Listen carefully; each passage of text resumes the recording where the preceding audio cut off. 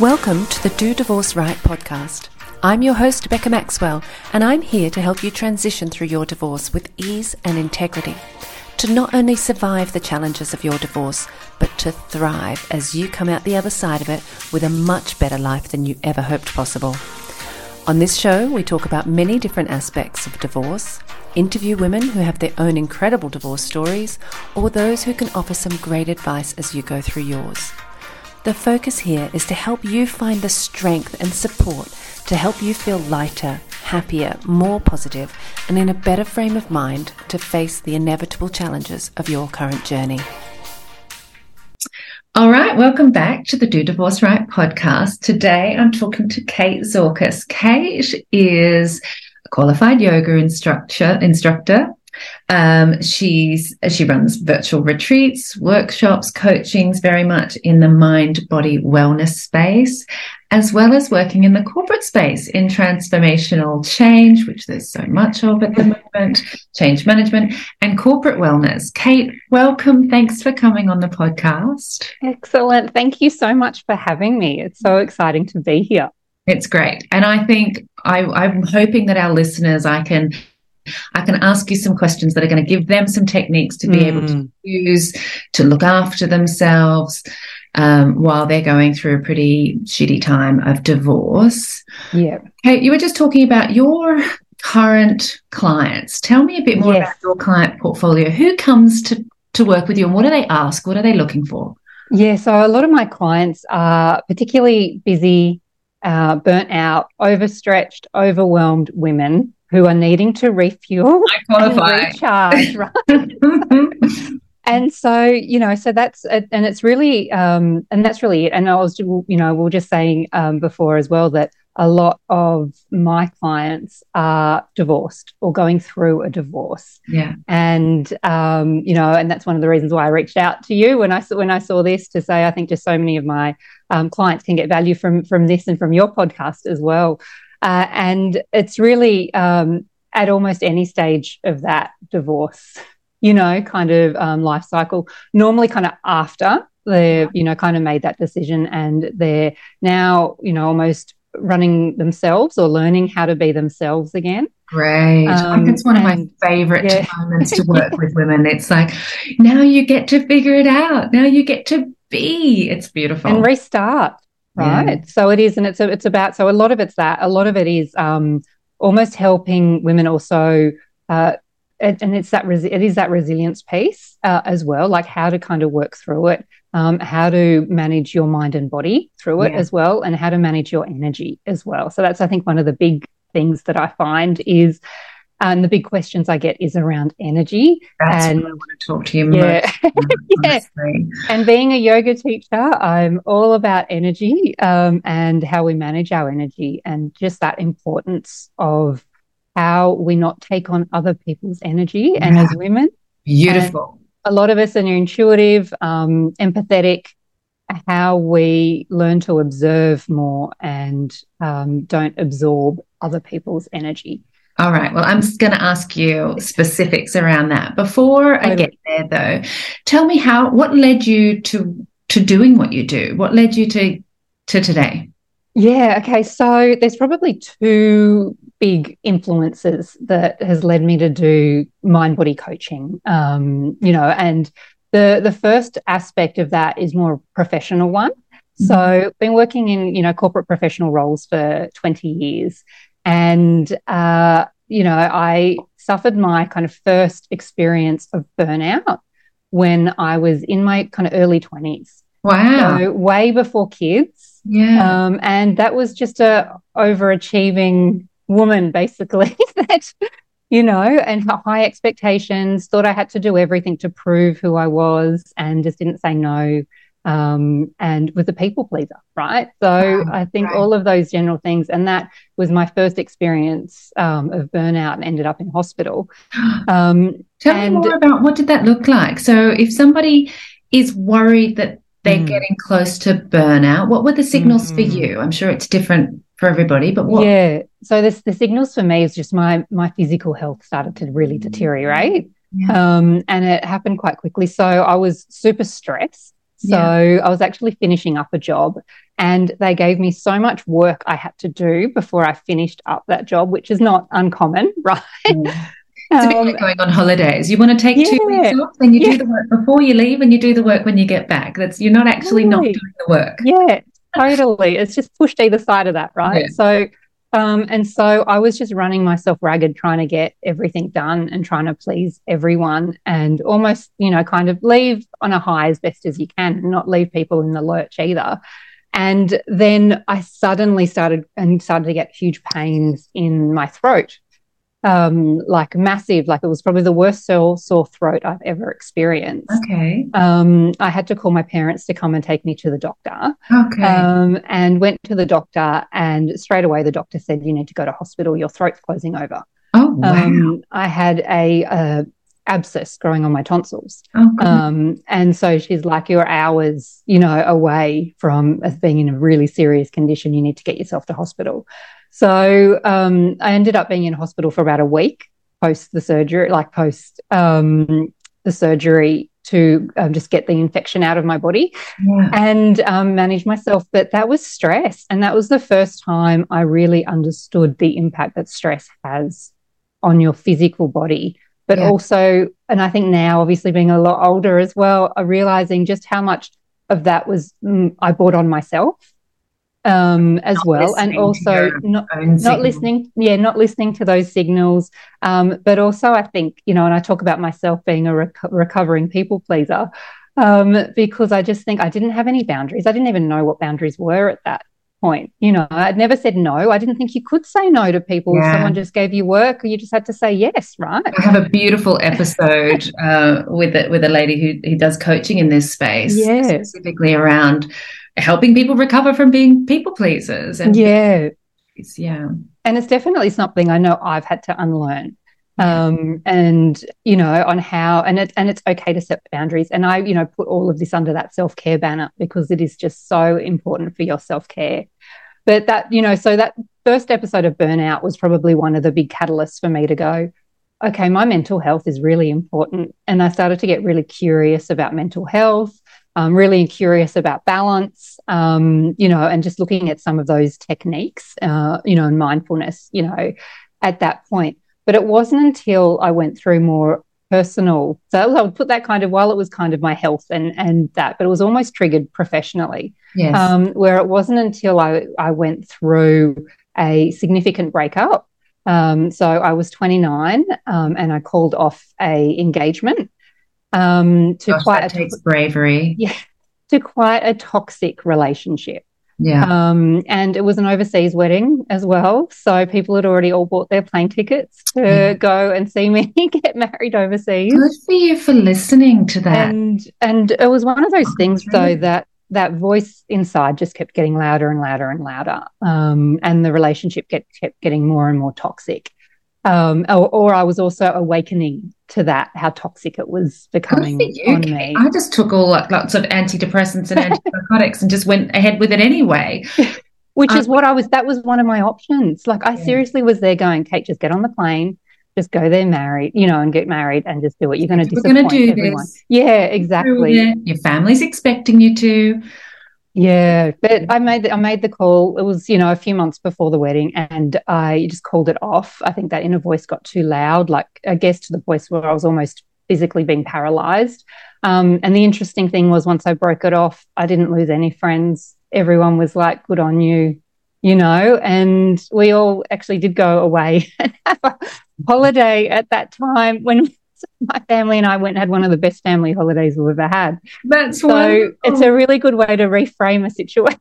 Yeah, lemonade out of those lemons. I love it. Totally.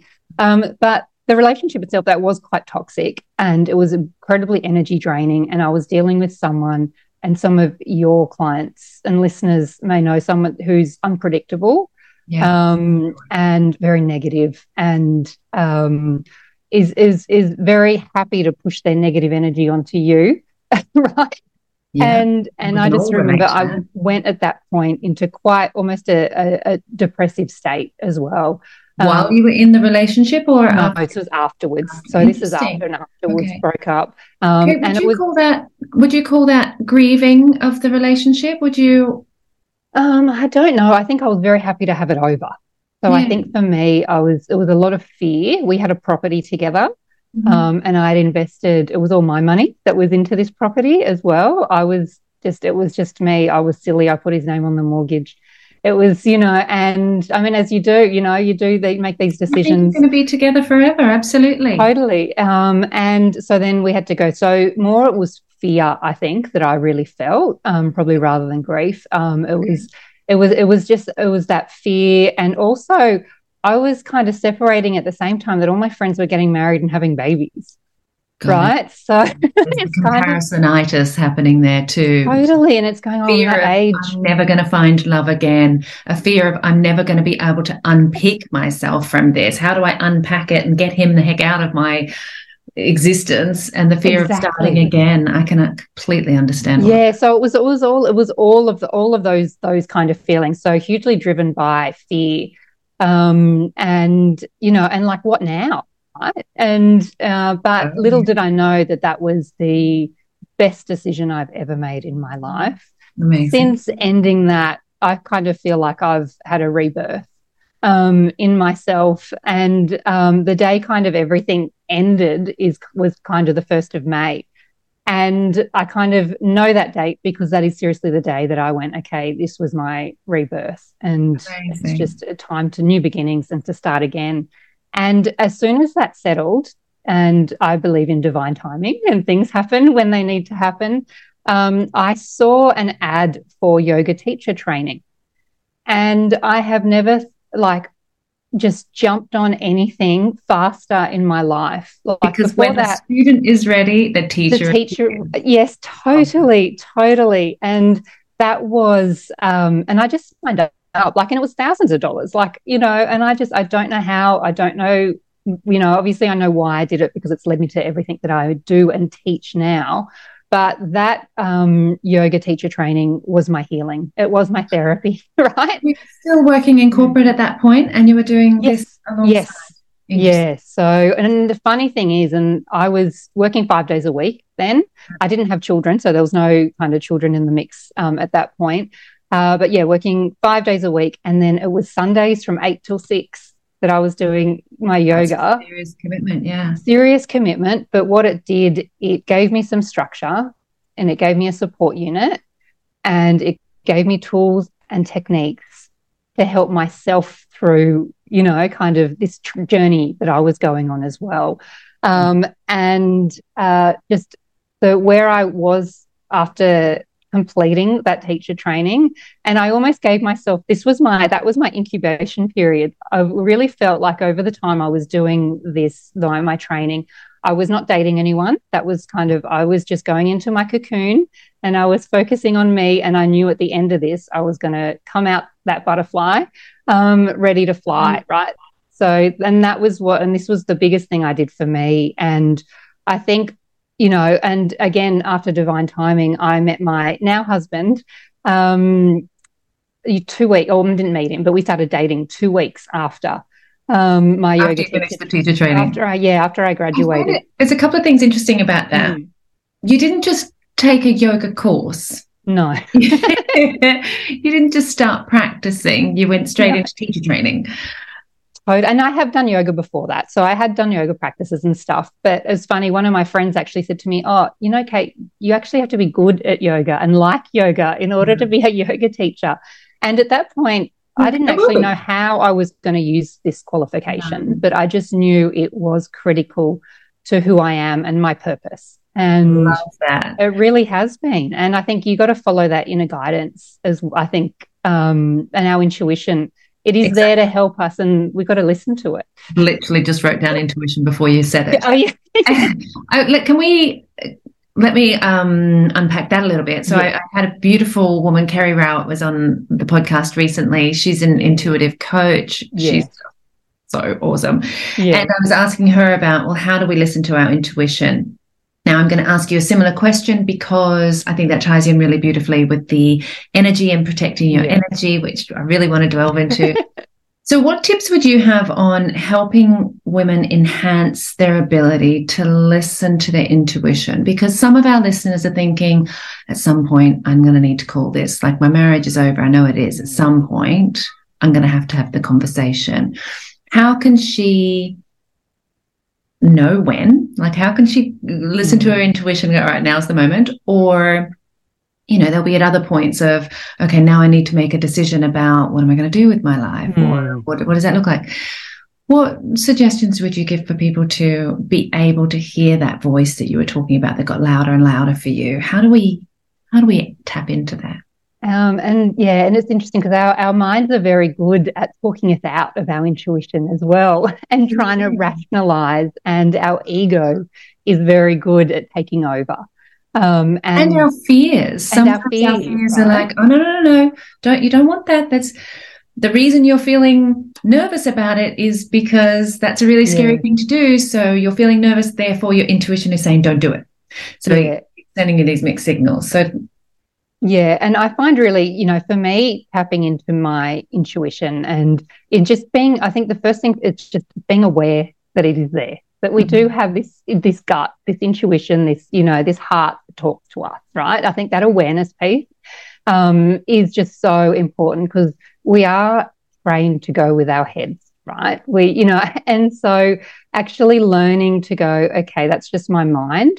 You know, how to, you know, check in with yourself. And this is where I found meditation such a great way to check in with yourself. And, you know, not only going, you know, how's my mind feeling, but what's my body telling me?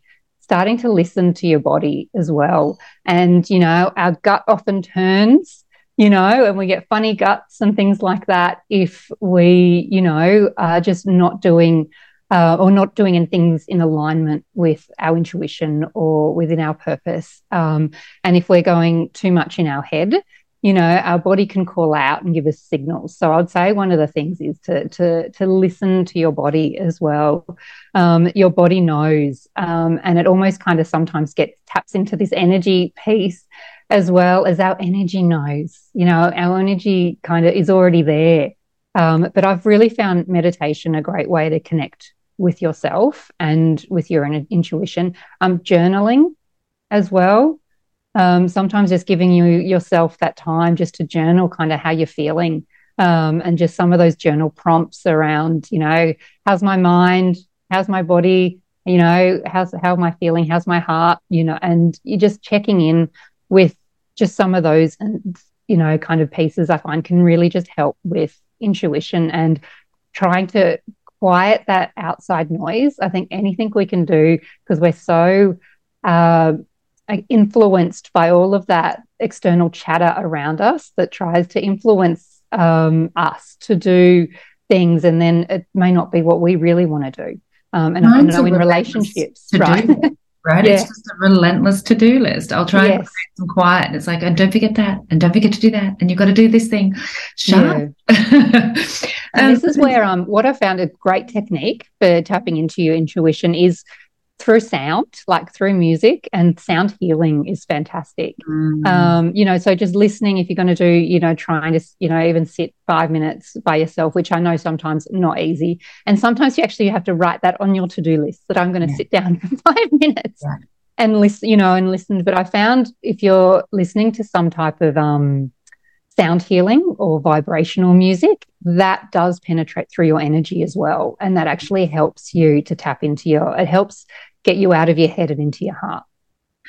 You mentioned gut versus head, and then when we were journaling, you also mentioned heart. So how's my gut feeling? How's my head feeling? How's my heart feeling? I love those journaling prompts. But my question here is, do we feel intuition in different places? Or should we be looking for it in a particular place? Where I think it's all different to people. I know with my intuition, like I feel things, like I'm quite empathetic. So I really kind of feel and, you know, kind of really feel it within myself. But I've also had to learn how to balance my mind as well, because my mind will take over. My mind will rationalize, and it's almost going, okay, I might not know the full picture, But I've got to trust the process. There's a lot of surrendering, I think, when we listen to our intuition. And that can be very hard. And I know I'm a recovering, control freak as well. Like I just and it's really hard to have that mindset shift that I don't have to control everything, which was one of the big truths that I learned in my yogic training was you don't have to control everything. You can, the more you kind of let go and create space and surrender, the more you get into that flow. And when you're in that state of flow, that's when your intuition starts to speak to you a little bit more. Yeah.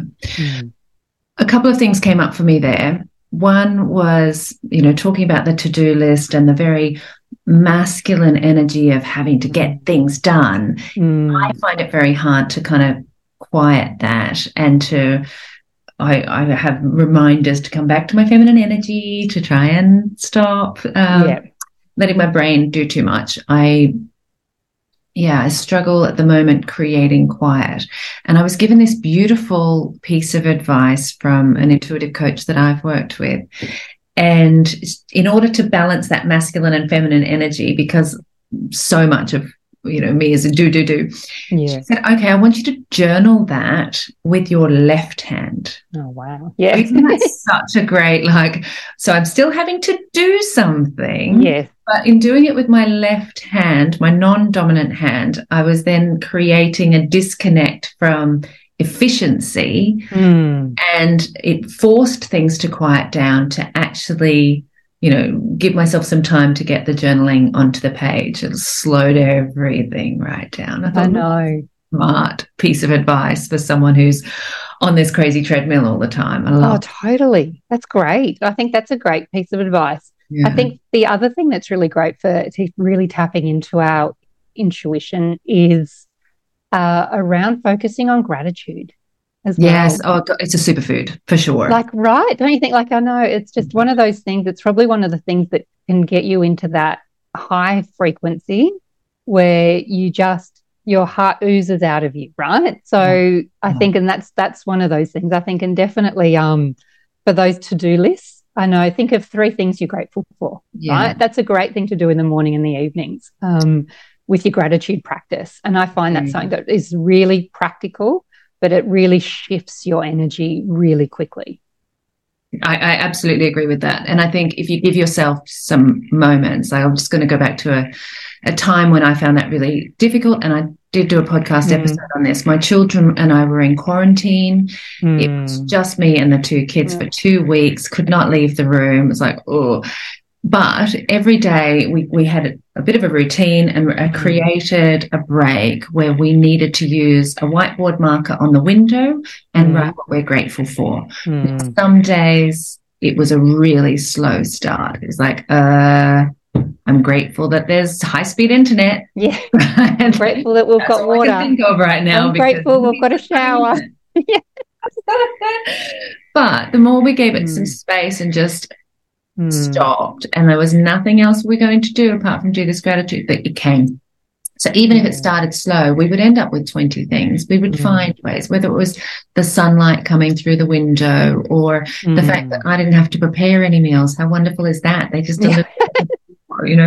The fact that we were safe, we weren't going to catch COVID because we were in quarantine, all of that. Anywho, so I do think even in a really difficult time, if you force yourself to create space, think of something you're grateful for, it definitely comes. And you're right, that does then create more energy for listening and initiating that.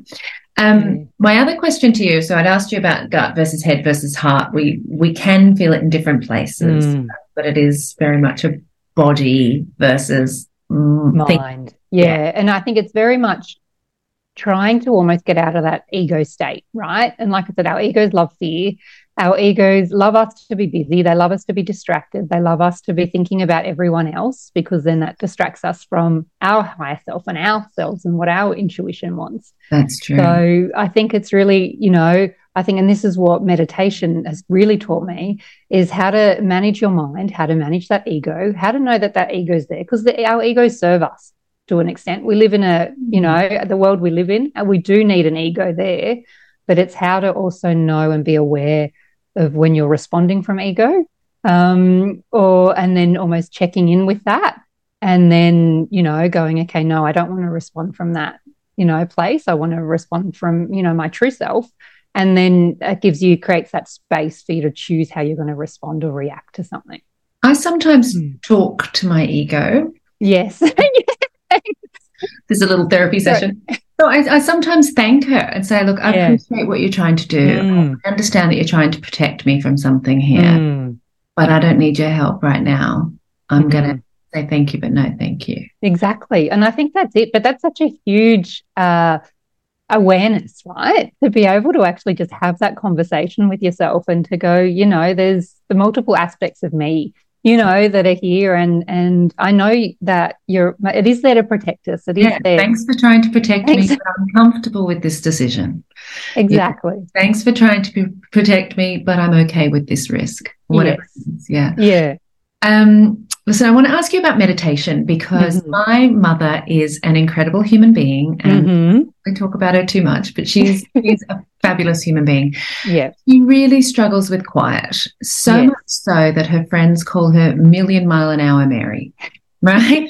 She's just constantly on the go. She will do before she thinks. She'll start the car and be headed in a direction before she really thinks about where it is that she's headed. It drives me quite mad. Stop, where are you going? Anywho, she has been given some advice recently to try meditation. Yeah. She's going to struggle. She can't go from Million Mile an Hour Mary to sitting down for 5 or 10 minutes and creating some quiet. I'm sure some of our listeners can identify with that, you know, the speed of things. What would you suggest is a nice bridge to creating a meditation practice if you're just not sure you can even five minutes? Is there anything? Yeah, there are totally so many things we can do. And so I think we've touched on one with gratitude, right? Yeah. So I think giving yourself, you know, what are 3 things you can do in the morning? You know, when you wake up, what are 3 things you're grateful for? You can do that in the evening as well to close out the day. So they're great little practices, bite-sized ones that you can really do. Give me an example of a gratitude, like when you were in your deepest, darkest, depressive, fear state. What do you think you could have been grateful for in that moment? So for me, I know there was one when I spent a lot of time in bed. As you do, it's a you know, a sign of depression, right? Like I spent a lot of time in bed because I was also felt safe in that you know, that. So for me, you know, when I focused on gratitude in that time, I was like, I'm grateful I can work from home. Yeah. So that was definitely one, because I could kind of spend time on my own and almost go into that place. You know, I'm grateful for that. I'm grateful I had people checking in on me as well. So I had a network of people around me. I was grateful for that.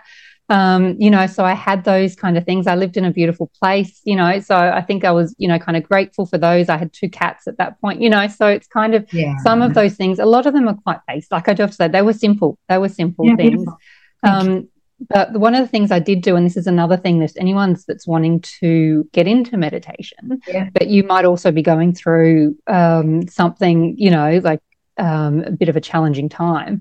I found listening to positive affirmations. Okay, great. Was probably the biggest thing to help pick me up out of that hole when I was in it. And I think it's a knock-on effect with almost that domino effect with our health when you go through something like this, because then, you know, I had trouble sleeping, right, as well. So even though I wanted to spend a lot of time in bed, I couldn't actually sleep a lot because your mind is just going to worst case scenario constantly. And so I would just listen to positive affirmations. So if I'd wake up, you know, 2:00 in the morning, I would just put positive affirmations on and just have them playing in the background. And I actually listened to a lot of Louise Hay, who is one of my favorite teachers. And literally that is one of the things that helped lift me out, because, you know, then I would drift off, but all of those positive words, you know, and sometimes I didn't feel like I had that self-worth, but listening to those words just fuels you and fuels your energy, and it does go into your subconscious. And that is something that I think made a huge difference, and something I would recommend to anyone. And, you know, I went through a lot of my stuff when I first started, and there wasn't even all the apps that there's out now. but heaps on YouTube and stuff like that you can easily accessible. Spotify, like you can do these as well as obviously audiobooks and that to download, but they're super practical and something that for busy people, if you just play them as you're going to sleep, or if you wake up in the night and you feel your mind starting to, kind of, you can almost feel, yourself getting stressed during the night.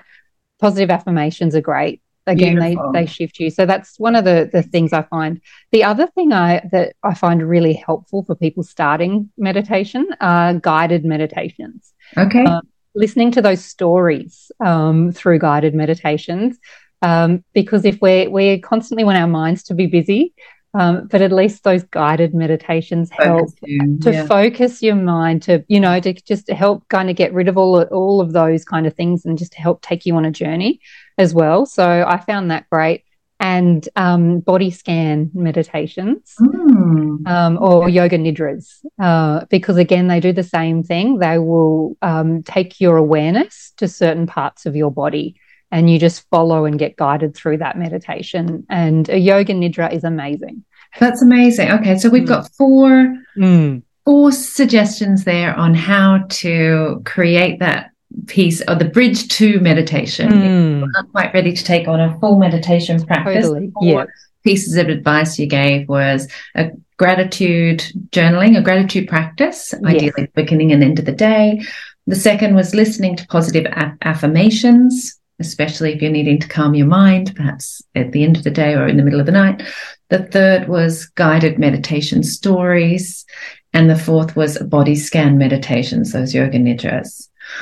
All right, they're excellent bridges to being able to create a meditation practice, all with the idea of helping us get closer to listening to our intuition, having a better relationship with our body, not just our mind. Exactly, yeah. Now let's move into the energy piece. So let's talk about how do we cultivate the kind of practices, and I talk a lot about resilience techniques and things to be able to protect ourselves from the energy that's around us. And like you said, about protecting ourselves from taking on somebody who's trying to push negative energy to you. And oh my God, I get a lot of that.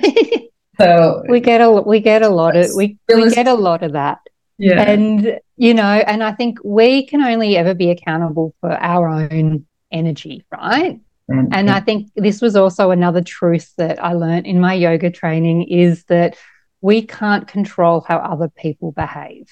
We can't control how they respond to us and how they behave and how they're going to react.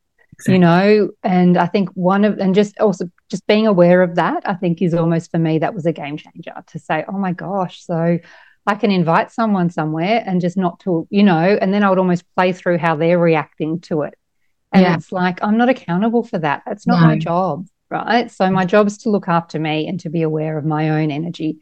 And you can invite others and you can go out there with the best intention possible for others as well. But they may not respond the way you want them to respond. And I see that with a lot of my clients as well, that sometimes they try to do the right thing, as they're going through a divorce or, going through a challenging time. But they didn't behave in the way he was supposed to. It's fine. So long as you are behaving with integrity and that you can be proud of your own behavior, responses, you're not reacting. That's what we're aiming for here. We can't. Exactly. Exactly. So I think from an energy perspective, that's a big truth. You kind of need to know as well. And I think just being that energy aware, I would say, is probably the biggest first step to protecting yourself, and children as well in this case, because I know it's just almost instinctive that you want to protect everyone around you. But being energy aware, and just what I mean by that is just being aware of your own energy that you have around you, and the impact that your energy has on other people as well. And like I said, I think at the beginning of this, it's about learning to observe and not absorb other people's energy. And so if you're having interactions, or negative interactions with people, and we all know, like you meet someone who you love and you just almost like love their energy, and it's a great interaction and you feel high. And that's like, wow. But then it's like, yeah, and that's great. But then other times it's like, well, it happens the opposite as well. And Absolutely. I think this is, where your energy knows. So I think it's also about listening to your energy as well when you're in those situations. Your energy will tell you, okay, it's time to leave, or it's time to back off a little bit. So I think your energy kind of starts to tell you, especially in those negative situations as well, and when you're getting negative energy. And it can be really hard to, I think, hard to listen to that when you are being triggered. Yes. So if you're in the moment of, somebody has said something inflammatory to you or something quite hurtful, you're triggered by that, you're no longer paying attention to get out, now is not the time because you're triggered. So I think you're just reacting and responding yourself right to them, and then you're working off that energy of theirs. So I think that this is where, if you're aware of that as well, and if you're aware of that, okay, this is a negative, this is going to be heavy, this is going to be negative, and if you're aware of that, you're also able to then almost take that step back, and this is where mindfulness does really help in being able to almost pause, helping you kind of pause, observe, and just not absorbing any of that energy that is directed at you. Respond, not react. Totally. So can actually be retreat. Exactly. That is a response. That's right. Yeah, and having those boundaries, I think, is probably one of the biggest things from a how to protect your energy perspective. Having those strong boundaries in place. I talk about boundaries a lot. And and it's not only the physical, like when you see them, it's also like through the phone or through how are you starting to do this? All of the notifications are off. I actually coach some of my clients in tell them that you are not going to see their emails. Their emails are going to go to your junk box. Yes. You'll look at them. If it's urgent, if they need to talk to you about something with the kids, they can pick up the phone, but you're not getting notifications because you're triggered too many times. Create that. It's too much. Yeah. Security and safety that you can be looking after yourself. You mentioned earlier, my job is to look after me. And it is. And it's something that, I think when we are so used to looking after everyone else, you almost feel guilty, or not worthy of looking after yourself or putting yourself first. But it is your job to look after you. And then you are able to serve, everyone else after you do that. I've taken 3 steps out of this for energy protection. The first step is being energy aware, being aware of how other people's energy impacts us, how our energy impacts others. The second was to be able to get to the place where you can respond, not react. You mentioned that mindfulness techniques are helpful to get there. The third was around creating boundaries. I riffed off on what that might look like a little bit. Is there anything more? So for energy protection, in order for you to look after yourself, energy aware, respond, not react, creating those strong boundaries. Have I missed anything? Yeah, there's probably 2 other things that I know I do, and I still do now. Like this is just, and I guess we're working in corporate environments. I like to protect my energy. It's the same with kind of working relationships too, right? But it's so one thing I do, and it's a great practical step, is I put an energetic bubble around me. If I know I'm going somewhere, where there's going to be, I'm quite introverted too. So if I know there's going to be a lot of different energies coming at me or something like that, I put an energetic bubble around me, and that can, that is just literally setting that intention to put a bubble of protection around me. You can choose a color for that bubble if you like. And you can put this bubble over children as well, to have which I love doing. I think that's great. So, and I know that kind of really helps some of my clients as well, especially if their children are with their partners. You can still send a beautiful, kind of protection bubble over them. So I think that's something that I find is quite a practical thing. I think it's symbolic. And I think also, having something that sometimes you can feel I'm physically doing something to protect myself. That energetic bubble's a great one. The other thing, which I think is probably the biggest thing, and that I teach on, especially when it comes to energy and protecting your energy, is actually regularly clearing your energy. Okay, how does one do that? So it's almost about how we, clear our cache or, you know, close down all the windows in our I don't ever do any of those things. So how do we actually clear it out? Because like we said, like if you're not aware and conscious of this, you're going to be absorbing so many different energies and, you know, from all different places, and you're going to be mentally and emotionally spent, right? From, you know, just taking on so much other energy around. So, and we're energetic beings, we're, you know, kind of all energy. So a few different ways to clear your energy and to do this regularly. Salt water is a great one. Beautiful. So, you know, that's where I think those magnesium baths and that are fantastic. Oceans, you know, going for a swim in the ocean is, you know, a great way to clear energy. And you can feel it when you've always had, when you know, a shower again, you know, I visualize when I'm in the shower that as the water's going down, you know, washing over me and going down the drain, that's everyone else's energy and everything's just washing down the drain, and I'm just coming back to me. Like it's another real physical symbol of what you're doing. I've mentioned sound. Like sound is fantastic. So bells are fantastic. So if you've clearing also been clearing your own energy, clearing the energy in the house as well, like ringing bells, because, you know, and doing that is great. Any sound, music, healing, bells, all of that stuff's great. I do burn a lot of sage, so I swear my neighbours must think I'm a witch from I've got like I love going on. I really do. I haven't gone there, but I do love woo. And yeah, burning sage. Burning sage. I have that going on. I mean, ancient cultures. A lot of this stuff goes back to what a lot of our ancient civilizations did. They, you know, burnt a lot of kind of sage or leaves or whatever to kind of clear all the spirits away. All of that stuff. It's the same, like for energy, clearing that out. And I'm also a Reiki master as well, so I actually do a lot of Reiki on myself. But just clearing, going through and doing a meditation to go through and just clear out and setting that intention to clear my energy from head to toe.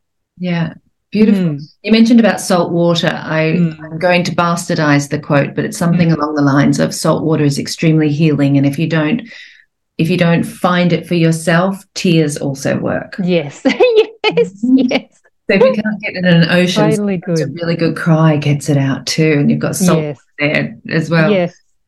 That was beautiful. So I've got 5 things for energy protection now. One is being energy aware of the impact that other people have on us and that we have on others.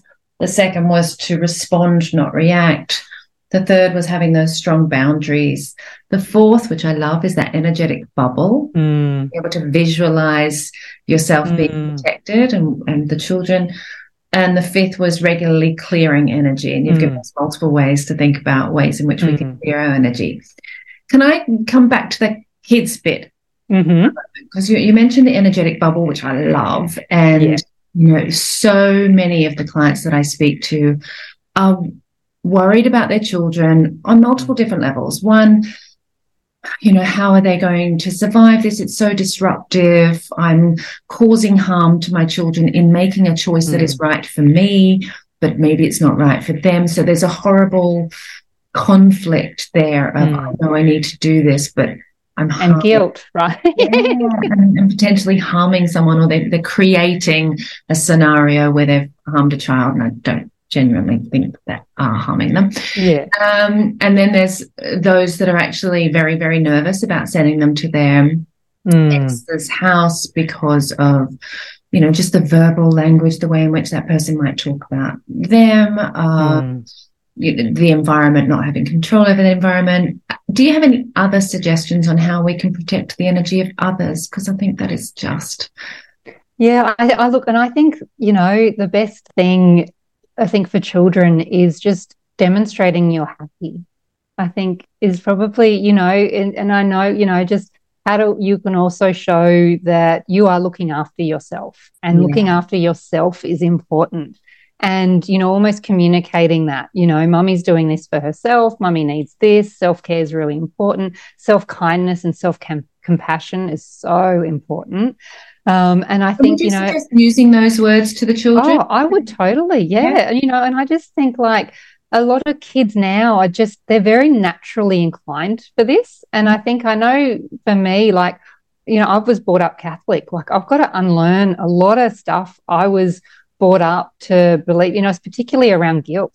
Yeah. And particularly around you couldn't put yourself first, right? Like all of that stuff. And I had to unlearn a lot of those things and reprogram my mind. And that's why I think I am so passionate about mental health and mindset, because, we can, unlearn a lot of the things we need to do and create the mindsets we want.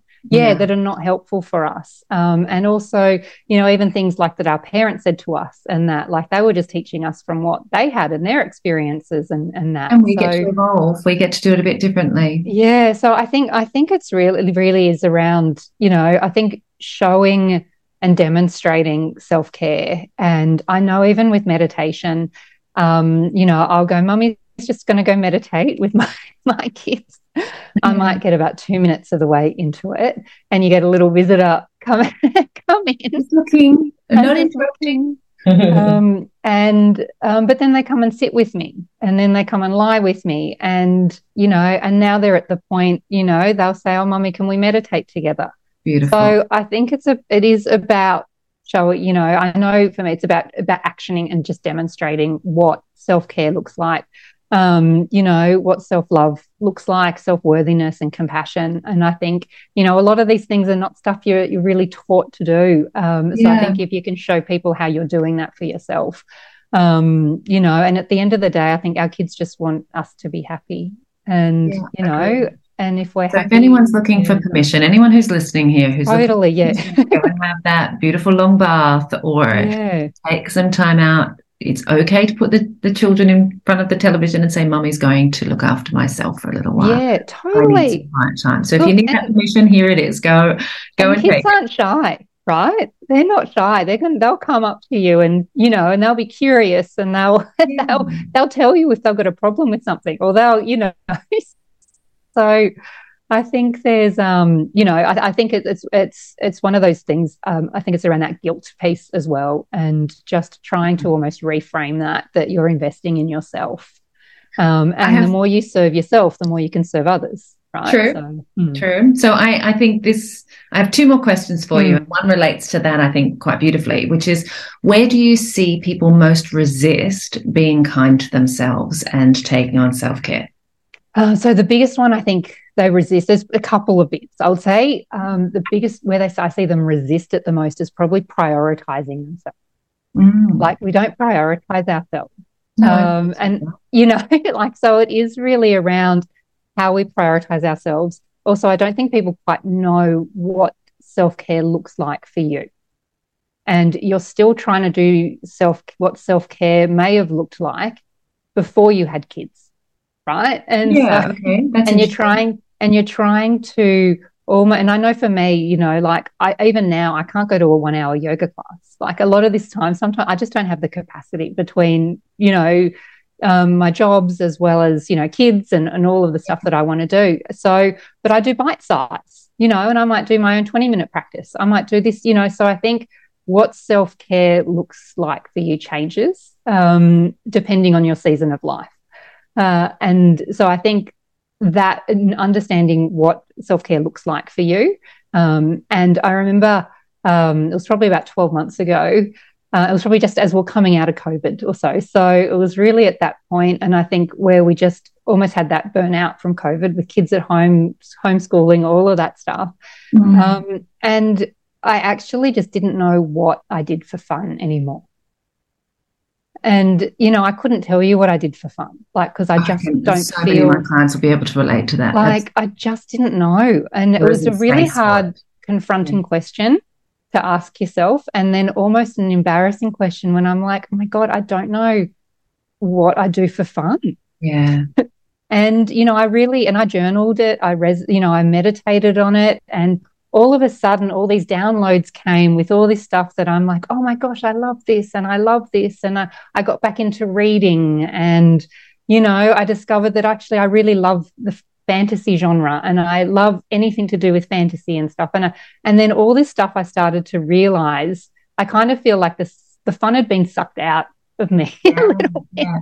You had to do some work to figure out where it was. Yeah. And I think that's kind of where that's, again, I come back to that awareness piece and why it's so big and why I do so much mindfulness coaching, because it comes back to this awareness. But I think prioritizing your self-care is probably one of the big stuck points or resistance pieces. And then almost sitting behind that is people giving themselves permission, right? And I think to prioritize themselves. And then that mindset of I'm not worthy of self-care or self-love.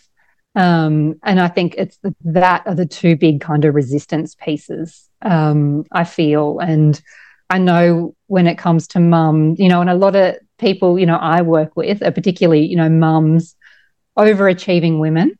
Yes. And empaths, right? So, you know, and I'm kind of all three, a trifecta when I said that myself. And I know others will resonate with that as well. So this is, you know, you really do have to work on your self-care as part of your well-being.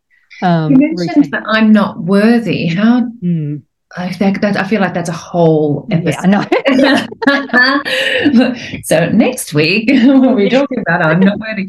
In the same way that we've come up with some very, very actionable, you know, non-meditation, do these things to get there, you know, looking after your energy, here's how you get there. Do you have anything that's really very bite-sized and helpful for people to cross over that I'm not worthy belief, or is that just too big? No, I would totally. I actually gave this advice, I think this week to someone, positive affirmations. Yeah. Right. So Louise Hay is, again, one of the teachers I say. She focuses on self-love, worthiness. We are all worthy of love. You do not have to prove it. You know, so we are worthy of it. And affirmations are so powerful. And that's definitely something that is actionable, it is tangible, and it'll start to feed your subconscious as well. And just surrounding yourself, words matter, and the words we say to ourselves matter. And that's a huge part of self-care and our mindset. So that is one of the biggest things I can say for self-worth. Okay. And I know Louise Hay says, you know, if you don't think you can say, I am worthy of love, say, I am willing to be worthy of, you know, I'm willing. Yeah, take the step closer. I'm willing to take the step, you know, and I think that's just so powerful in itself. And that just sends those ripples out into the universe as well. And how you treat yourself matters. I think this is where, you know, I remember when I was manifesting my husband, you know, I used to have date night by myself. You know, I'd have one night a week where I'd cook myself a fancy dinner, you know, and I'll do it. I'd be like, this is my date night, because it's how I'm treating myself. And, you know, and that it's powerful. These some of these actions are really, really powerful. Yeah, that's beautiful. Thank you. I'm a big manifester too. So much so that I have to be careful about what I think I want. Because all of a sudden the universe is like, here it is. I'm like, oh, no, I'm not ready. Not yet. Here's that French bulldog you wanted. I know. No. Now I'm going to get my partner on board. Hey, this is incredible. My final question to you then is, how do people get to work with you and how can they find you? Awesome. So my website is katezoukasco.com. So you can show notes for sure. We'll put so you can pop that, and I'm pretty active on socials. So it is Kate Zoukasco Mind Body Yay on social media.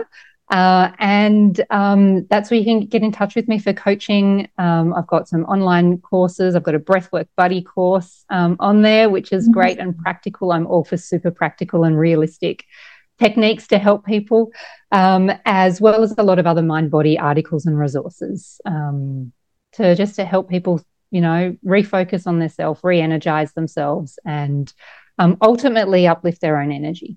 Yeah, which creates their resilience, doesn't it? That protection to get through really tough times and then really thrive. Excellent. Yes. Yeah, when they can. Kate, thank you so much for coming on board. I've so enjoyed this. I feel like there's still a few threads I could pull here. We could still keep going. Maybe we'll keep going. Good. Yeah, we'll leave it for listeners to send us a DM if you want us to have a follow-up. Was there anything that we didn't quite answer for you? Is there something that you would like to ask Kate or myself, or we can get on a live to to respond to any questions as they come in. So listeners, send us a DM. We'll reconnect anytime. I've so enjoyed this. Awesome. Thank you so much. Thanks so much, Becca. I've absolutely loved it as well. My pleasure. Thanks for listening. I hope you took something of value out of this episode. I'm your host, Becca Maxwell, and you can find me on the web at dodivorceright.com or on Instagram at dodivorceright. I look forward to connecting with you there.